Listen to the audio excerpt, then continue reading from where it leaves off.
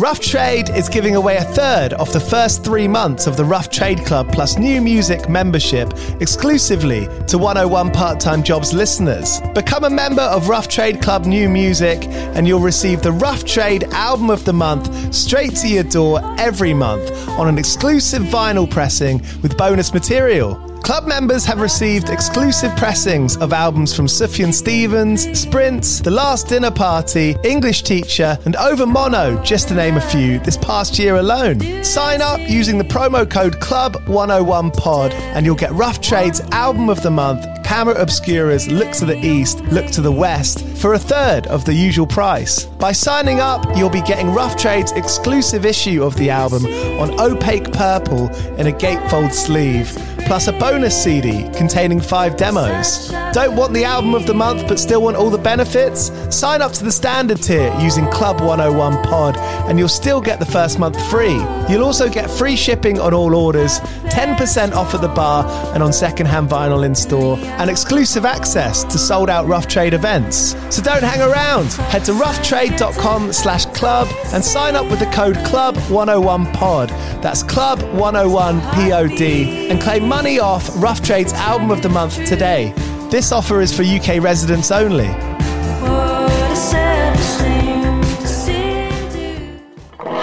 Do you play in bands? I did for the longest time.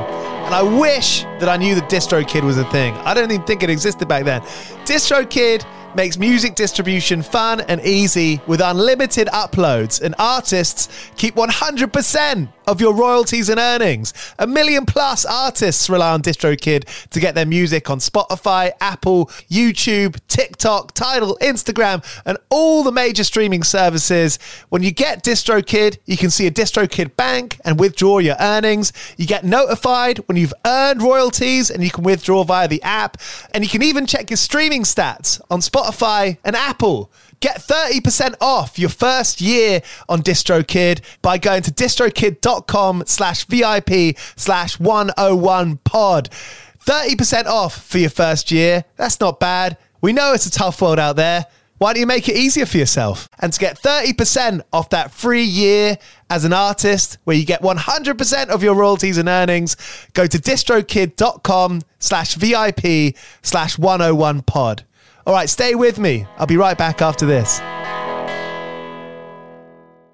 America. We are endowed by our Creator with certain unalienable rights: life, liberty, and the pursuit of happiness. At Grand Canyon University, we believe in equal opportunity, and the American dream starts with purpose. By honoring your career calling, you impact your family, your friends, and your community. The pursuit to serve others is yours. Find your purpose at Grand Canyon University. Private, Christian, affordable. Visit gcu.edu. Hello, you're listening to 101 Part-Time Jobs podcast, where I speak to musicians and artists about how they've been able to make playing music work for them. I'm very excited to welcome Katy J Pearson to the show. Her album Return, that came out this time last year on Heavenly, is one of my favourite records of recent years, and seeing her at Green Man, which we talk a little bit later on about, was an absolute spectacle. She's playing Village Underground here in London next Monday. It's sold out. We talk a little bit about that too. Thank you so much for listening to the podcast as always. This is episode 133. If it's your first time listening, scroll down. I'm sure there's someone you might want to listen to, talking about their jobs and how they've been able to survive doing the thing that we know them for. Keeping my feet warm in the last couple of weeks since they launched, Satiety Socks in Brighton have a new range of seriously soft socks made in Europe out of organic cotton and delivered to you in sustainable packaging. You can get 15% off your order from satietysocks.com. That's SEITY socks, with 10% of all their profits going to Gig Buddies, who are an organisation enabling people with learning difficulties to enjoy their communities through live music events. Something we can all get behind. Katy J Pearson on 101 Part-Time Jobs. Go well. Cheers!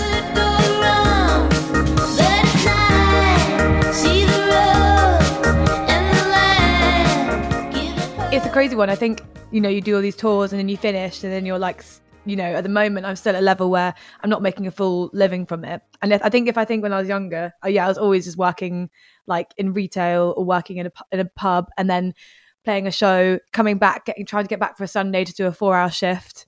Otherwise I'd lose my job and, you know, finish at like 2 a.m. I did like two like sets on a Saturday, one with my band, one with another band.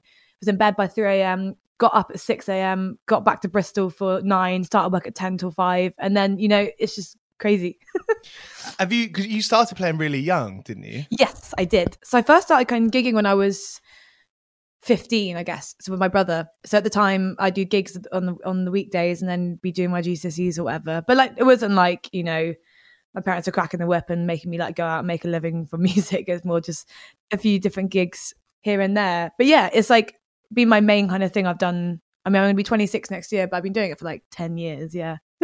I love that there's that kind of like taking something that is fun and is enjoyable and having kind of a serious kind of entrepreneurial kind of mindset, you know what I mean? And that kind of organizational side of it.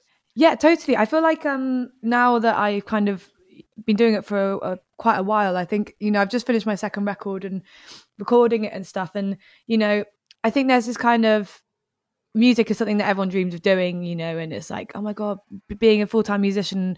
And, you know, there is a part of me that does refer to it as my work now. And it still is something that I did predominantly when I began for fun. There is a side of it now where, like, you know, I have to be more business minded and I have a lot of freedom and control from Heavenly. So like I am at the helm of what I'm doing. So yeah, I think it is one of those things where I'm always thinking of different merch things I could do and ways to make more money to keep myself afloat. So, you know, I think with this kind of job, you have to be like literally always thinking about ways of kind of making sure you don't go bankrupt, I guess. Doing music, I think, you know, I've definitely had like a lot of financial instability doing a job like this because, you know, even, you know, I have a band and I want to treat them as session musicians. So I pay them a wage. And because I'm paying them a wage, I decided not to pay myself a wage for the last tour I did to ensure that I could pay them. But then I'm getting money for my next advance. But, you know, it's always kind of, you know, there's always times of instability. And then suddenly you have money again. And you're like, oh, cool. I'm back on the straight and narrow, you know.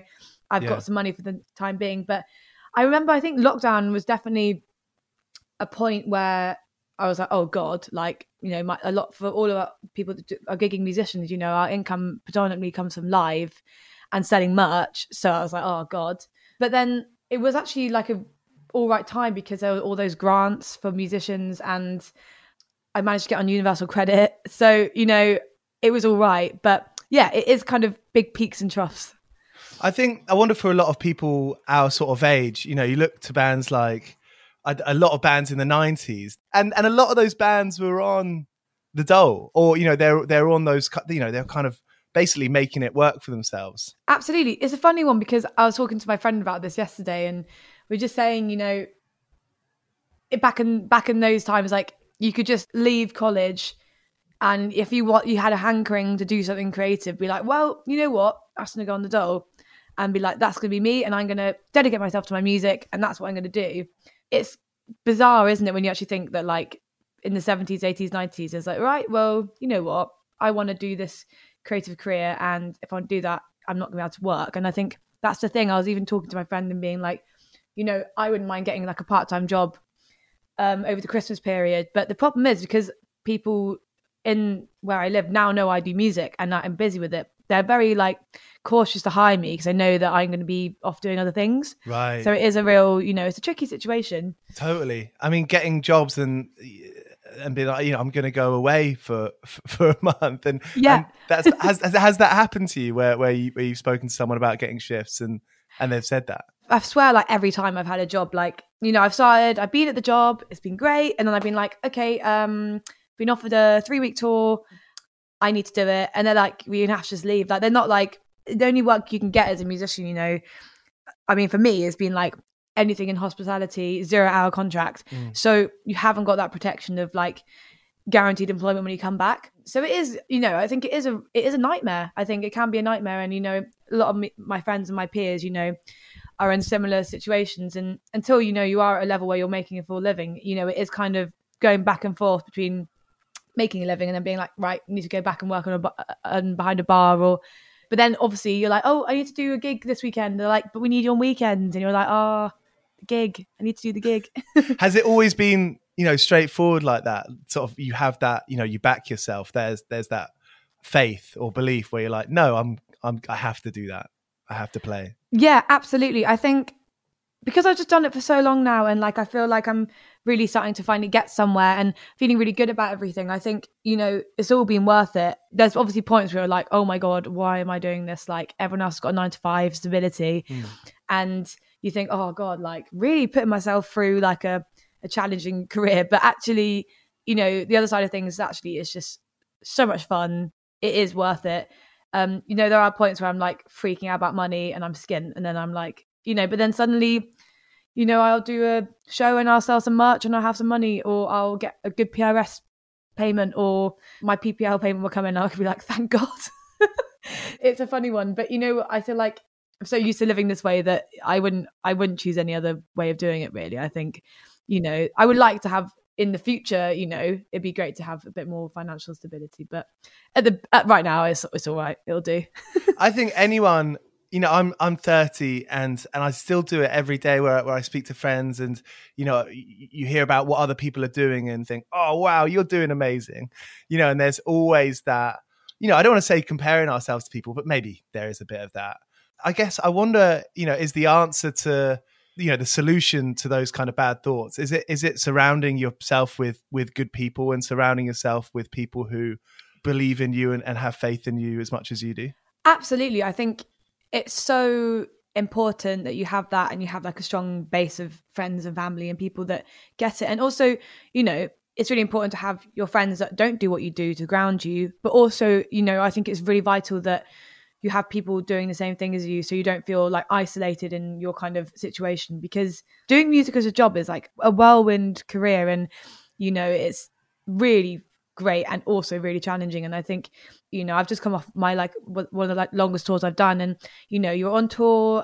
I did like 12 shows in a row, and then doing so many gigs, and I got back and I was like, whoa, like everyone else has just been in Bristol, doing their kind of standard job. And I think I like reached out to my friend and I was like, God, I feel really weird after that tour. Like I'm like, because your reality is so shifted between every night you're going on stage and you're playing a gig to like all these people, and you just do that. And you're like, I just go and stand on stage every night and sing. And that's what I do. And, it can sometimes really baffle you. So I think it is a bizarre one. So I think, I really appreciate my peers and people that do the same thing, that kind of just keep me like reassured that it's okay to be a bit overwhelmed sometimes, because it's a bizarre job.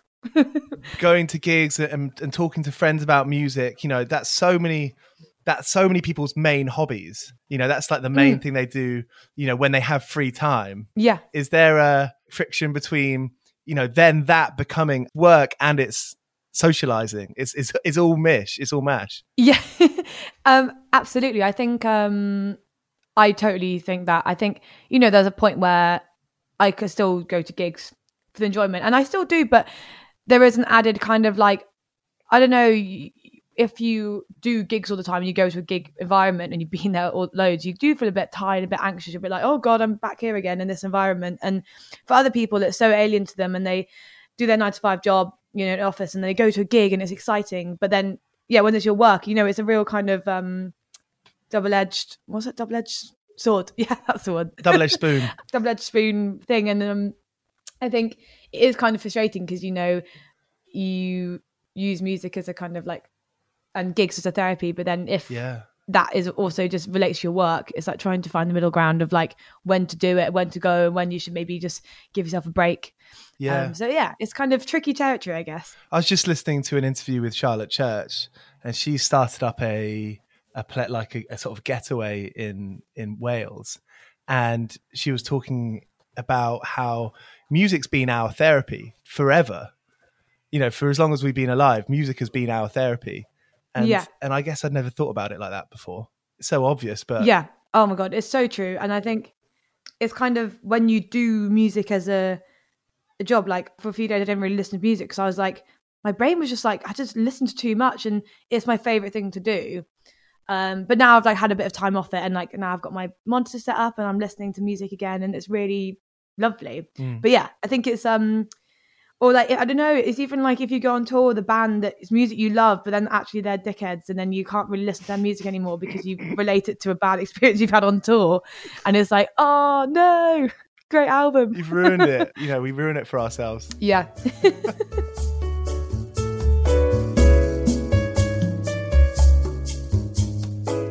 Return has gone down so well. At Green Man, it was just wild. It was crazy there. I was like, whoa, oh my Lord. It was, yeah, one of my favourite gigs I've done. I had such a good time. It was just a party. It was just a brilliant, brilliant party. Yeah, everyone was so happy. Like all my like team and everyone I worked with was just like crying backstage. I was like, oh my God. It was so, That's yeah, so it was very emotional time. When something, you know, like that happens, do you have to bring yourself down? Do you have to kind of ground yourself in some way and try and keep a sort of level head? Recently, with everything I do, you know, I'm constantly just like, what is going on? Like that? I'm doing that? What? Doing this? You know, and I think I kind of have just been like, you know, I kind of imagine myself just like, I'm just kind of taking it in my stride, you know, but then now I've had a bit of time to kind of take in the last like few months. I'm just like, bloody hell, like, you know, and I think grounding myself is so important. And, you know, I really kind of make sure when I'm off tour that I kind of go and see old like family friends and, you know, just kind of seeing old friends and just grounding myself back to like just being Katy and not being the performer. And, you know, it's so important to have that kind of separation because otherwise you're just going to go insane. How big's that separation for you, do you think? I don't know. I feel like I kind of, sometimes it's hard to separate, and because it is just me. I'm just me and I'm me on stage, and I don't really have a kind of alter ego. I'm a bit more nervous on stage, but I don't really change much about the vibe when I go on stage. You know, I speak in between, like I'd speak to my mates, and then I sing in a completely, like the way that I speak and talk is so opposite to how I sing. Everyone's like, what? Like that comes out of your mouth, but you're just like, blah, blah, blah. Even now where I kind of, when I just, in Bristol, like people seem to kind of know who I am a bit more. And so I go to gigs and I do get a lot of people coming up to me. And I think, you know, it's really flattering, and I'm so like, oh, this is amazing. But you know, I think if you're having a bad day and you're feeling a bit vulnerable, it can also be a bit like, oh God, like they know who I am, like oh, I'm just me, I'm that, you know. And I think it is a kind of, it's a very surreal place to be in because, you know, you're just yourself, you're just you. And I think I love making music and I love what I do, but it's surreal when suddenly the way that you might have been towards artists you love, people are being that to you. You're like, oh my God, this is weird. When you're at home and not doing anything directly related to recording or playing, how do you make time for yourself to kind of think about your vision, I suppose, kind of think about the ideas and build up the imagery or, you know, the sound? In what ways can you kind of make time for yourself to do that? Yeah, I guess for me, like even literally just like where I live in my room, like it's a real like safe space. I have like all my instruments in here and I have my music set up now, and yeah, to take inspiration from. So I feel like that's like super important. And then also I feel like even just like I find like walking, and if I've got things I need to think about and work out, like if I just walk, I'll just go on a day, I'll just like walk around Bristol with my headphones on, and I'll just like send voice notes to my managers like, I'm be thinking about this and maybe we can do this. And you know, I'm like stood by like a busy road just like, oh, we could try this, you know. And I think when I'm walking, I like things kind of come into fruition, and I have like, oh, we could do that.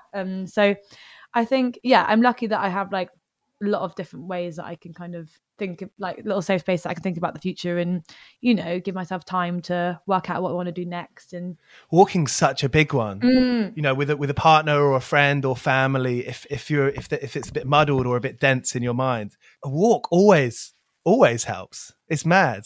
Every time. And you like sometimes think like, oh, I don't want to go for a walk, and you do it and you're like, oh, I feel so much better.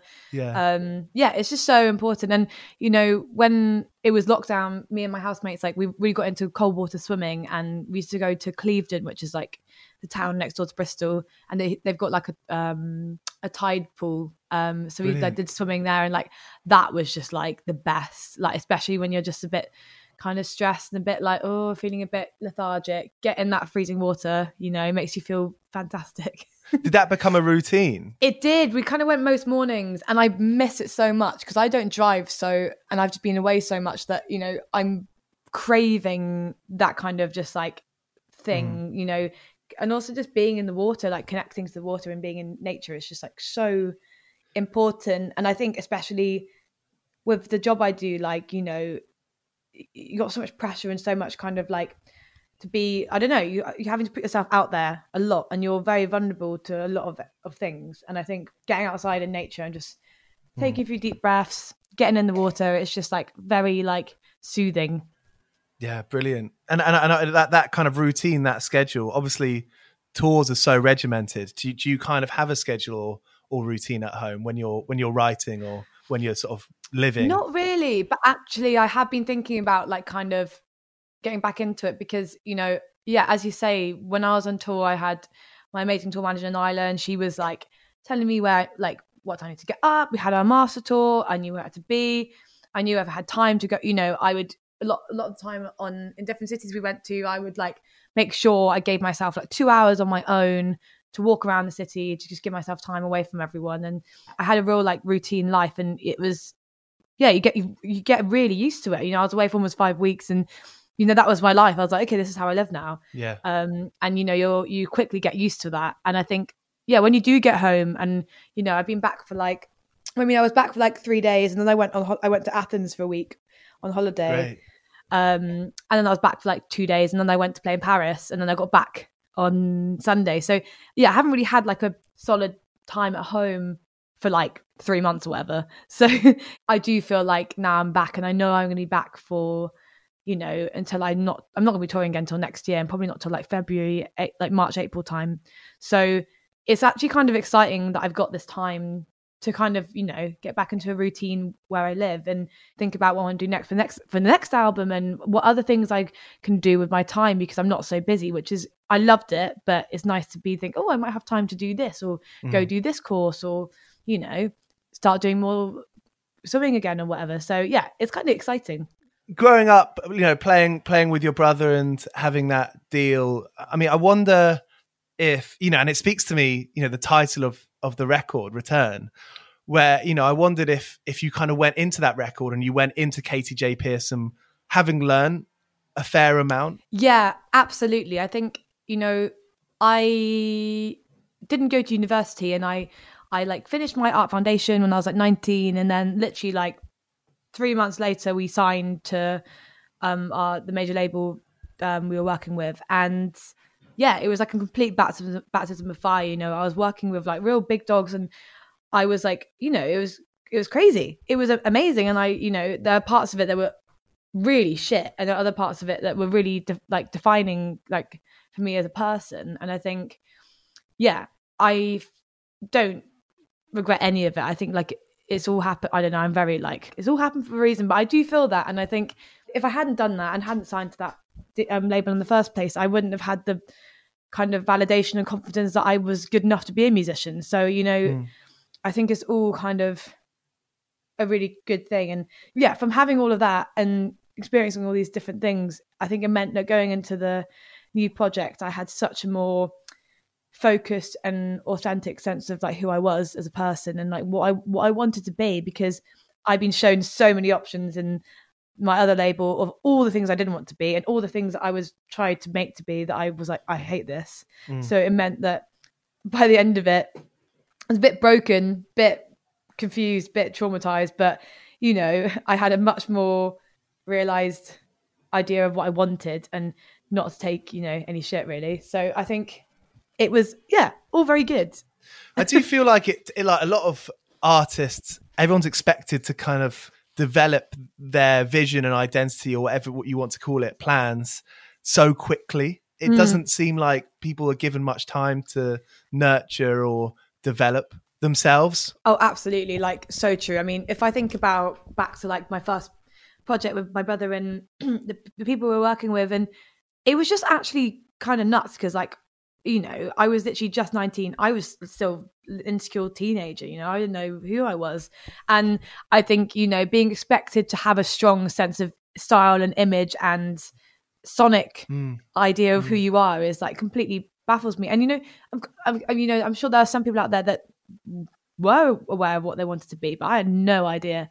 So I was just just chucking things at the wall, seeing if it would stick. Really, like, I love art and I'm really passionate about it. And I think the fact that in my first project, I wasn't really given much say or involvement with creating any of my artwork for the EPs. It was all kind of with a creative agency, and I wasn't really given much say. So I think now that I'm with Heavenly, like, they just let me get on with it, really. And for the next record, like, I've done the artwork and I organized it myself and got the people I wanted to work with involved. And it was just such a wonderful experience to, like, realize that, I can do this. Like, this is something I'm passionate about. And, I can do the sound and sonic stuff. And I can do the artwork stuff. And it's really nice to be able to do the whole package, I guess. There's obviously so much planning, personality, stories, so many different sort of facets going on there. I think it's so great to have examples to look towards and think there's so much freedom to be enjoyed there, and to embrace, to harness that freedom. It's so important. And I think when I think about the kind of freedom I've had working with Heavenly, like, I just have got to fully immerse myself in this project, and, like, artistically and in terms of, like, just having control. And also, it's so wonderful to be able to have an idea and realize it, and then it gets signed off and used as artwork, and you're like, oh my God, I can do it. And, there's so many people, I think, who are on certain labels that are a bit, corrupt, that, that are, I feel for them, because there's so many people put in place to help you find your vision that you haven't got space to even think that. There's so many different teams there's someone that pitches to the artist, there's someone who is the artist, there's someone that is the person at the label who's going to help you decide, and there's also the A&R who are going to also want to have an opinion on that. So, it must be suffocating. And I think it feels so unnatural for an artist not to be involved in every aspect of what they're creating. Yeah. And I wonder if there's a lot of people who think that's the way it should be. You know what I mean? It's like, someone else is going to swoop in and like design some amazing concept. It just makes everything even more special that I can, hold my record and be like, I had that idea for the artwork, and this is my thing, and it's something I've created. So yeah, it feels really like, it's a precious thing. Brilliant. When I think of the artwork all of your artwork, all the posters and the record cover, it is like, I think I can go for a walk, actually. It is very walking. Very walking artwork.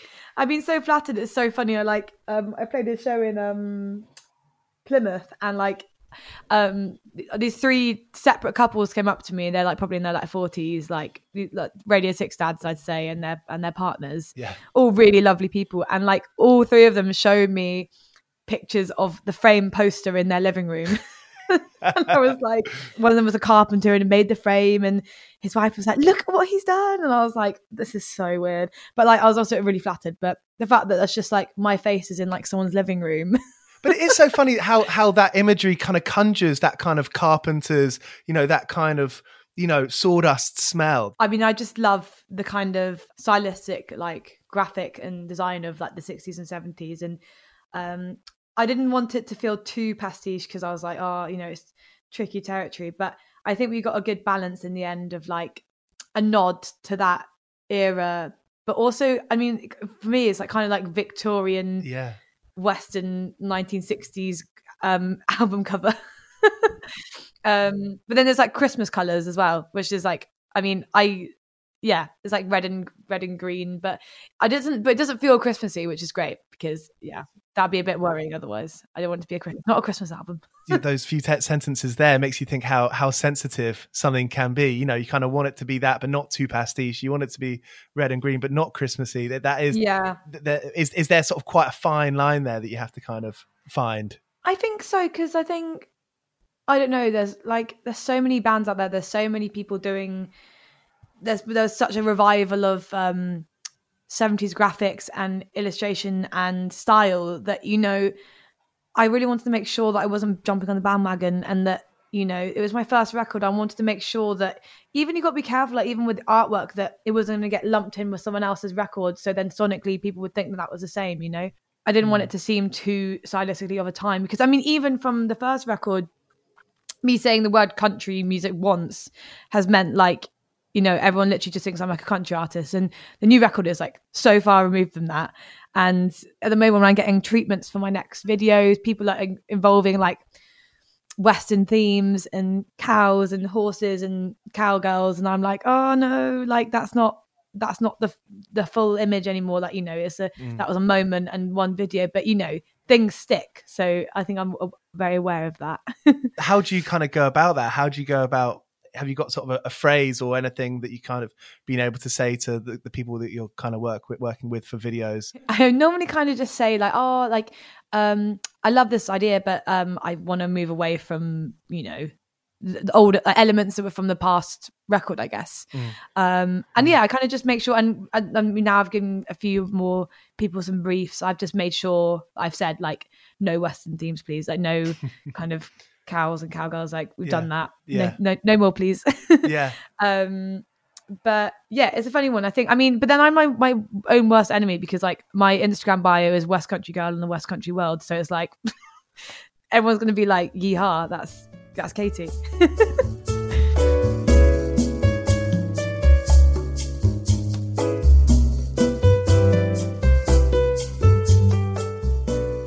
So I worked for 2 years at a vintage shop called the Vintage Thrift Store.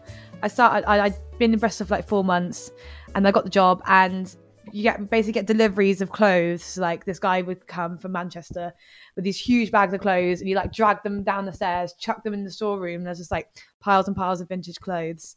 And I think as soon as I worked there, that's when I started to find my like style. Like I always dressed a bit kooky, and I loved secondhand clothes, but working there was just like the dream, because you get first dibs on the things. You know, there was so many rhinestone jackets, like a lot of stuff came from America, so there's always a really cool like denim stuff. And yeah, my boss was really lovely, and actually I worked with her recently. She's like started doing like styling, so she helped me with my like a few press photo stuff. Great. But yeah, and like it was just a really fun place to work. Like it was like really a great kind of team of people, and yeah, it was like a really important time for me. Like, you know, it was like a really fun job. I love fashion, and I just enjoyed kind of getting to like discover my identity through working in a vintage shop. You know, it was great.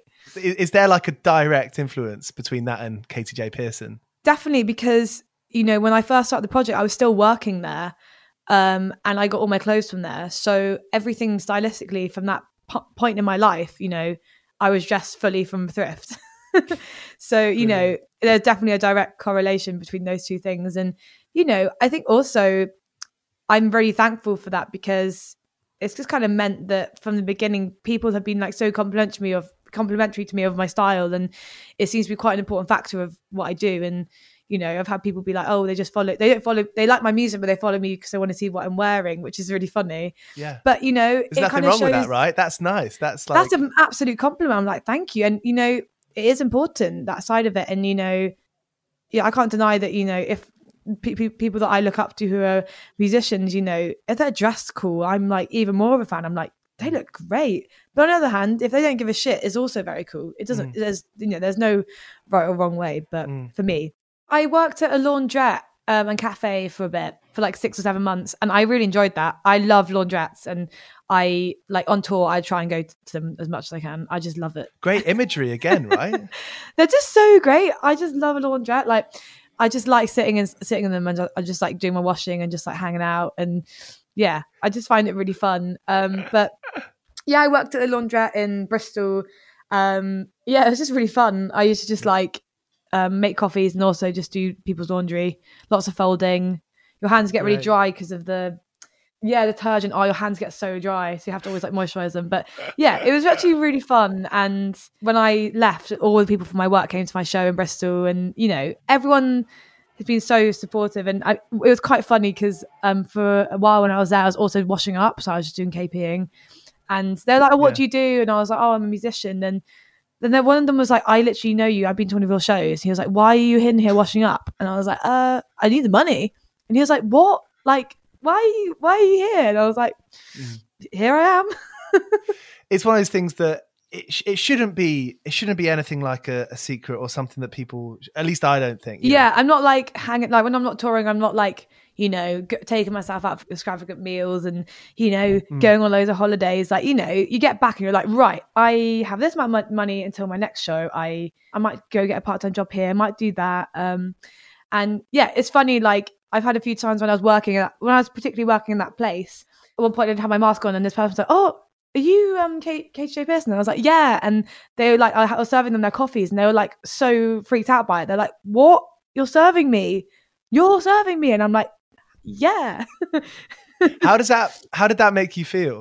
Kind of just like embarrassed. I was like embarrassed that, but not about the fact that I worked at the cafe, just like that they were taken by surprise. I felt bad that I shocked them, like, because they weren't expecting to see me in that environment, and they were just like going for the coffee, and then it was me serving them. Like, and if they are a fan of mine and, you know, listen to my music, it must be like severely out of context.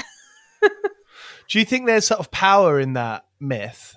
Do you mean like kind of like, you know, keeping it separate where people are like, you know, they just think of you as being this KJP musician person? Yeah. Yeah, I think there is power in it. And, you know, I'd say that, you know, when you meet your peers and you get to know them, you're like, oh, they're literally exactly the same as me. And a lot of them have got part-time jobs too. And, you know, but that myth is enjoyable. It's fun. But, you know, I'd say... Sorry, power is probably the wrong word. I mean, like good energy, yeah, good power. I think it's really important that people realise that, you know, you could be doing a sold-out show at Village Underground, but you could still be working in a laundrette, washing up on your days off. And, you know, I think that should be more widely recognised that, you know, so many of your biggest and favourite musicians who might be quite big are still struggling to make a living, and you never know. You just never know. And you could be enjoying it, right? That balance. Exactly. And I think, you know, I was talking to a friend the other day and saying that, you know, music is my life and I love it so much, but I've done it for such a long time, and it's so important as I'm getting older that, you know, I'm making sure that I have other things that I do that nourish me that aren't just that, because, you know, the thing I did for therapy was music, and I wrote songs to help me, but then by doing that, it is now my job and my living.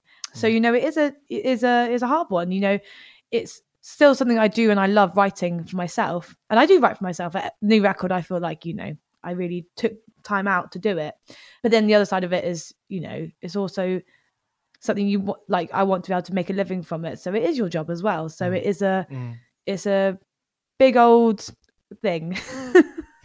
Is there an element of getting stories and sort of living, as it were, you know, when you work in those jobs or being in relationships or having friends? It's still like, it's you know, it's living, it's finding stories, finding influence. Yeah, I think it's really important. And I really enjoy, like, when I go back to bar work and just work behind a bar, like, I really enjoy it. And, you know, it's actually really fun. And, you know, I just like connecting with people. And I find that time out where you're not writing, you know, I can go like 4 or 5 months without writing and then write like loads of songs in a really short amount of time. And that's quite a lot of how I do it. I'm not really someone that's like really like routine about it.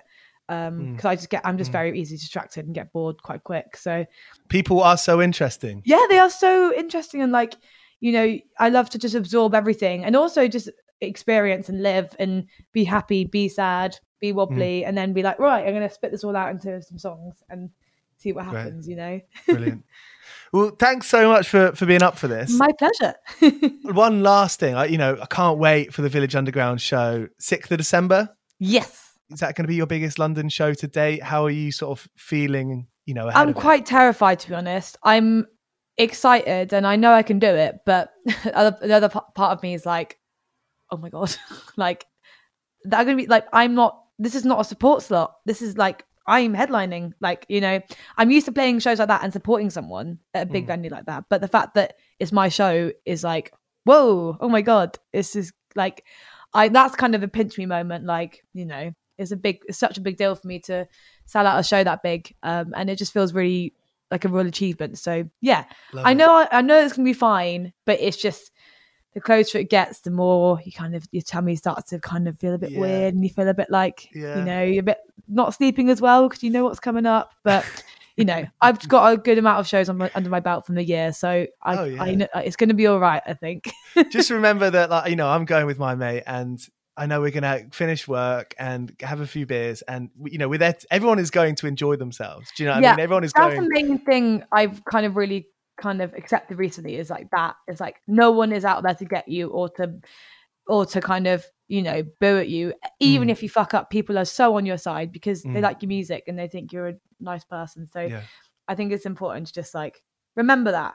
Yeah. And you've done the work. The hard work is being done, has been done. Yeah. So it feels like this is just going to be a celebration of that. And, you know, it's sold out, so I don't have to worry about selling it out. So that's good. Brilliant. Amazing. Well, I can't wait for it. I'm so excited. Oh, thank you. It's going to be fun. Yeah. All right. Well, thank you so much again. And my pleasure. Yeah. See you on the 6th of December. Yeah. All right then. Take care. So there she is, Katy J Pearson on 101 Part-Time Jobs. Thank you for listening. See you next week. Here's Cocksparrow. I've been working all day for me mate on the side, running around like a blue ass fly. I've been working all day for me mate. Every bleeding minute I've been on the go, up and down the ladder like a fiddler's elbow. I've been working all day for me mate. This is a Mighty Moon Media podcast.